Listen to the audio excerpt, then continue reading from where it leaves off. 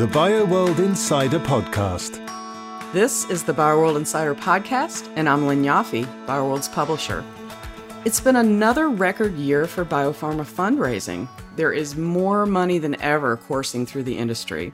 A comparison of the first 10 months of every year going back to 2000 indicates that the volume and value of IPOs and of venture capital financings are at their highest levels so far in 2021. Private financings for 21 have easily outdistanced those from 2020, which also was a record year. A lot of it has been powered by SPACs, the newly popular special purpose acquisition companies.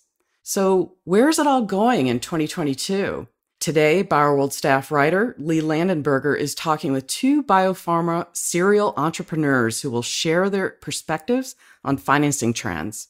First, we welcome Kleanthis Xanthopoulos, who is the co-founder, chairman, and CEO of Shoreline Biosciences.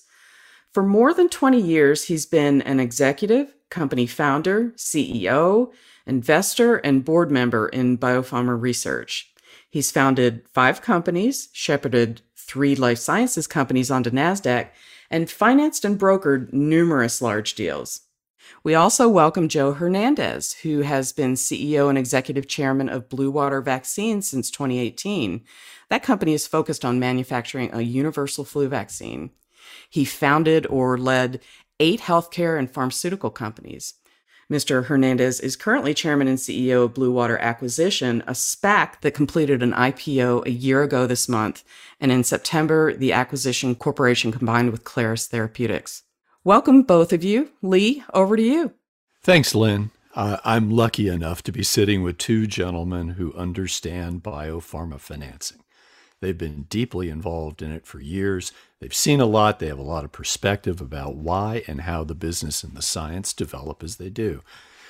Joe, I wanted to start with you on my first question. The founder and managing director of Ecor One Capital, Oleg Nodelman, was speaking recently, and he said, there's money to be made at least today. And as long as there's money to be made, people are going to chase it right off a cliff. And I think that's probably an overly pessimistic view, but sometimes it all seems too good to be true. Do you think that this white-hot pace that we're on now can remain the same in 2022? Joe, that one's for you. First of all, I know Oleg well, and I think he's a poet. So we got to take all comments with a grain of salt. And I think the market is certainly frothy. I think everyone would agree that there is some overzealousness in the market, and it's a matter of ensuring that we don't lose our skis. But the reality is, there's still a lot of value in the sector, and there's a lot of great companies. And if COVID hasn't taught us anything, it is that investments in biotechs, not only do they pay off financially, but they also have great, significant positive impact on the world. So I think there's going to be some stabilization, but where else are you going to put your money? I think biotech is probably one of the better places to put capital to work. Kleanthis, did you have some thoughts about that? Yeah, I always respect what Oleg says. I know him for over 20 years. But I agree with Joe. And frankly, we have seen already a significant correction. In fact, the correction started already in the spring of this year. What we're experiencing now is a very significant depression of XBI. That's my best measure to see where biotech is going, because it includes a lot of smaller companies. And what you're seeing is a lot of sell-off. People speculate it's for tax purposes, but the reality is most of the funds are either flat or have lost 10-20% of their value. So that correction, I don't see any change until the end of the year, but there is a lot of money in the system. And I think people are going to have a very fresh look in 2022, and I can only imagine things are going to get better. I have a question about financing and the boom in financing. I realize it's probably not all COVID driven, but a pretty significant chunk of it seems to be. Can either of you or both give me an idea of how much of it is COVID driven? I mean, I would argue that there is some attention that has been drawn to biotech as it relates to COVID. I think, people that were probably in other industries and didn't really talk much about biotech as an investment thesis probably now look at biotech as an option because of, again, the successes around COVID. and the impact it's had on on humanity and really on the recovery of the pandemic. Yeah, I think there is a structural significant difference between biotech and the capital supporting biotech today as it was 10 years ago. And it's primarily because a lot more money has come to the system in the hands of experienced professionals that invest systematically and can look at opportunities both for the short and the long term. We did have obviously a spike with COVID, as Joe said. Certain industries, entertainment, travel, energy, and others were severely depressed. So generalists came into the sector, and that's why we saw a spike and a peak somewhere in 2020. There is now a recalibration, but the overall money in the biotech sector in the hands of very significant and experienced professionals is an order of magnitude higher than it was a couple of decades ago. Yeah. I want to ask you also about SPACs. They're incredibly popular right now. And is the landscape set so that will continue into 2022? Well, I would say, from our experience, we think that there's more resistance from a numbers and a structure perspective and a sequence perspective.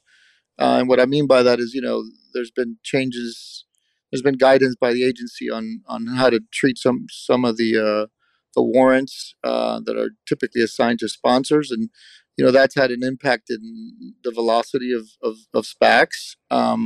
I think the other dynamic that's really had an impact is really the percentage of or the amount of redemption that occurs or has occurred on some of the more recently announced transactions. And I think because then that drives the transaction to go to the pipe market, and those markets are sometimes unpredictable. And so I think those two dynamics have slowed the process down. But I'm an advocate for SPACs. I believe they're great vehicles. I think that they're investor friendly vehicles, and it's the reason we're out in the market with our second SPAC. So they're here to stay. They're a great vehicle for biotech companies looking to get public. I'm curious why is there time now? Why are SPACs becoming so popular now? I mean, I would say that it has to do with the acceptance of SPACs in the broader market by sophisticated investors that, in large funds that traditionally did not invest in these vehicles. There's always been players in the SPAC world. There are investors that are primarily focused on SPACs. But I think the broad acceptance by you know broad investors and large institutional investors has really driven the popularity of SPACs in general. I would agree with that. SPACs have been around for a long time, but we saw a very significant uh, peak a couple of 3 years ago. And looking forward for the reasons Joe outlined, some of them are structural, some of them is a little bit of investor fatigue. We're going to see that plateaued, but they're here to stay. And we're going to see a quantitatively less number of SPACs, but hopefully qualitatively better SPACs and better transactions, because the key is the de-SPACing process, the process by which a SPAC identifies a target and then funnels the capital to that particular target. So they're here to stay, but we're going to see them, in my view, in less volume as we experience in the last year or so. Totally agree. In Asia, it's been slower in their acceptance, and the Hong Kong market's looking to tap into it, and they've changed some of the rules that they use. Any thoughts about SPACs and a trend in 2022 in Asia? I don't have a lot of experience in the capital markets in Asia. What I have seen is certainly a greater appetite by Asian investors in the U.S. capital markets, and I think you continue to see that trend. I haven't. I can't say that I've seen a lot of IPOs in Hong Kong that perform well. I think the American markets are really where the focal investors are, both domestically and abroad. And I think that'll continue to be the case for the foreseeable future. Yeah, the fund I'm associated with, Store Capital, is following the developments in Hong Kong and also looking at the potential for SPACs there. So we're taking a cautious look. It's not very clear what A, the regulations are going to be, and B, the appetite of investors. So I think that's going to play out in 2022. Moving on from SPACs into IPOs, also having exceptionally strong years this past year and the year before. Are the market fundamentals that power those surges baked into the cake for 2022 also? The market has seen a lot of smaller IPOs than traditionally we have seen. And I think, those companies are going to continue to need capital, and how that plays out long term is anyone's guess. But, I would say that, there's going to be some stabilization to the public markets on biotech for sure. In our view, we saw in 2022, and despite the correction that I mentioned earlier, 75, 80 IPOs, which is close to the record. And we've seen a bullish IPO market for the past 4 or 5 years, which has continued uninterrupted.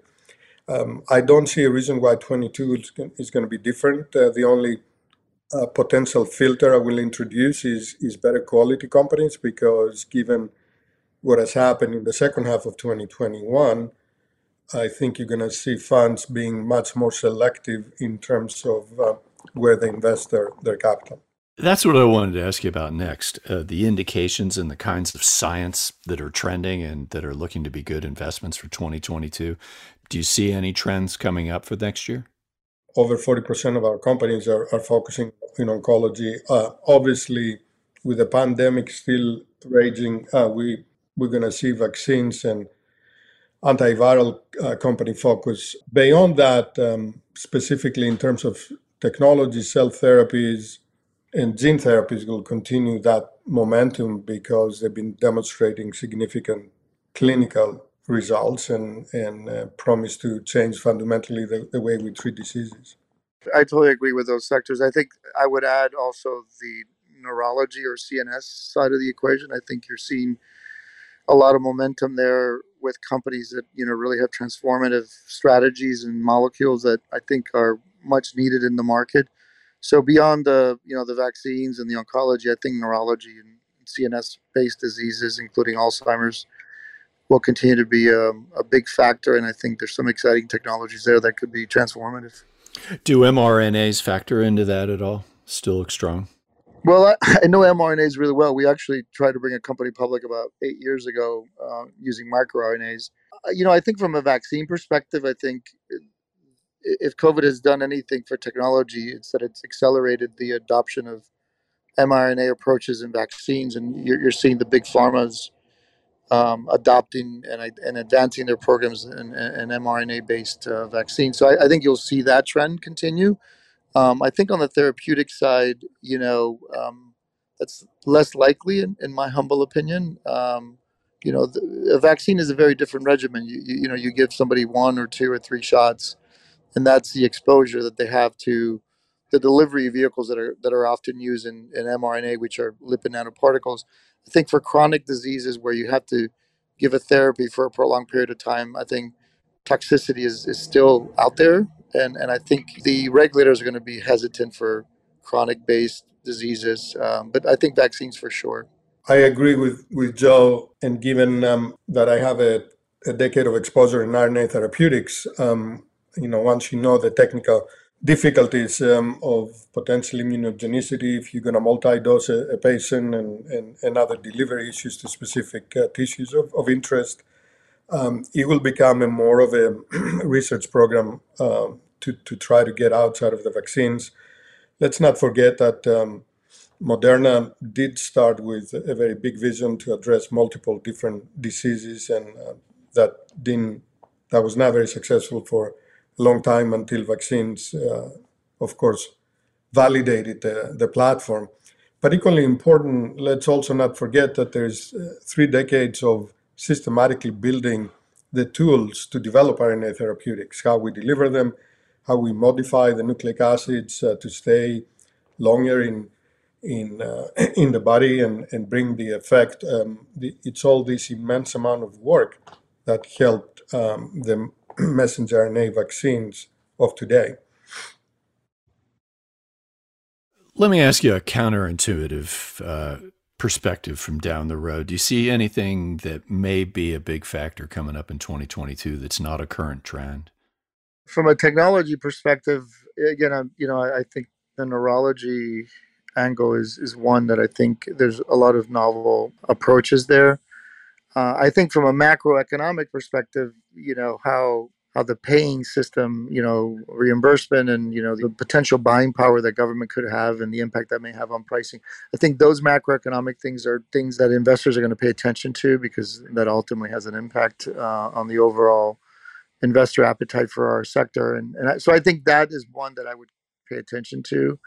And certainly there's some other exciting technologies coming out of Europe that I think are now we're seeing a lot more exposure. And of course, China is as a country has become more creative and novel approaches. I think, we should look to Asia for new technologies as well moving forward.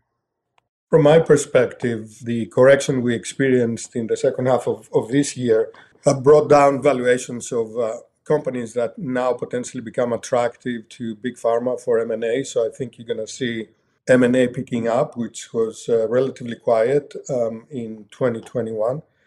That's obviously one of the key factors that fuels the growth of biotech and the appetite of investors to continue to invest in the sector. The second is something that was not predicted, where companies like Pfizer all of a sudden, because of vaccines and potentially now therapeutics against COVID, have tens of billions of dollars that was not forecasted or budgeted. And that money is going to be put to work. How Pfizer and others choose to do that, it's of course their business, but undoubtedly part of that will come to fuel biotech. So I think those two macro factors, including the start of the year and the amount of capital that a lot of hedge funds and mutual funds have for dedicated to biotech, is going to fuel 2022 growth. Yeah, Pfizer's got some money on hand. Yeah, those are great points. It should not be overlooked completely. I totally agree. Well, thank you both. I feel a lot better looking ahead to 2022 and feel like I've got a better handle on everything. Thanks for your time and your insight. Thank you for the opportunity. Thank you, guys. Our pleasure. Lynn? It's a fascinating discussion. BioWorld tracks the financings in the biopharmaceutical sector constantly, and we're constantly reanalyzing as things change because, of course, without the money, how would we bring these great scientific inventions forward? So, as always, BioWorld will continue to keep you informed of all the most important scientific, clinical, and business updates in the field. That's our show for today. If you need to track the development of drugs, turn to bioworld.com, follow us on Twitter, or email us at newsdesk@bioworld.com. Also, if you're enjoying the podcast, don't forget to subscribe. Thanks for joining us. BioWorld, published by Clarivate, is a subscription-based news service, but all of our COVID-19 content, over 6,000 articles and data entries since the start of the pandemic, are freely accessible.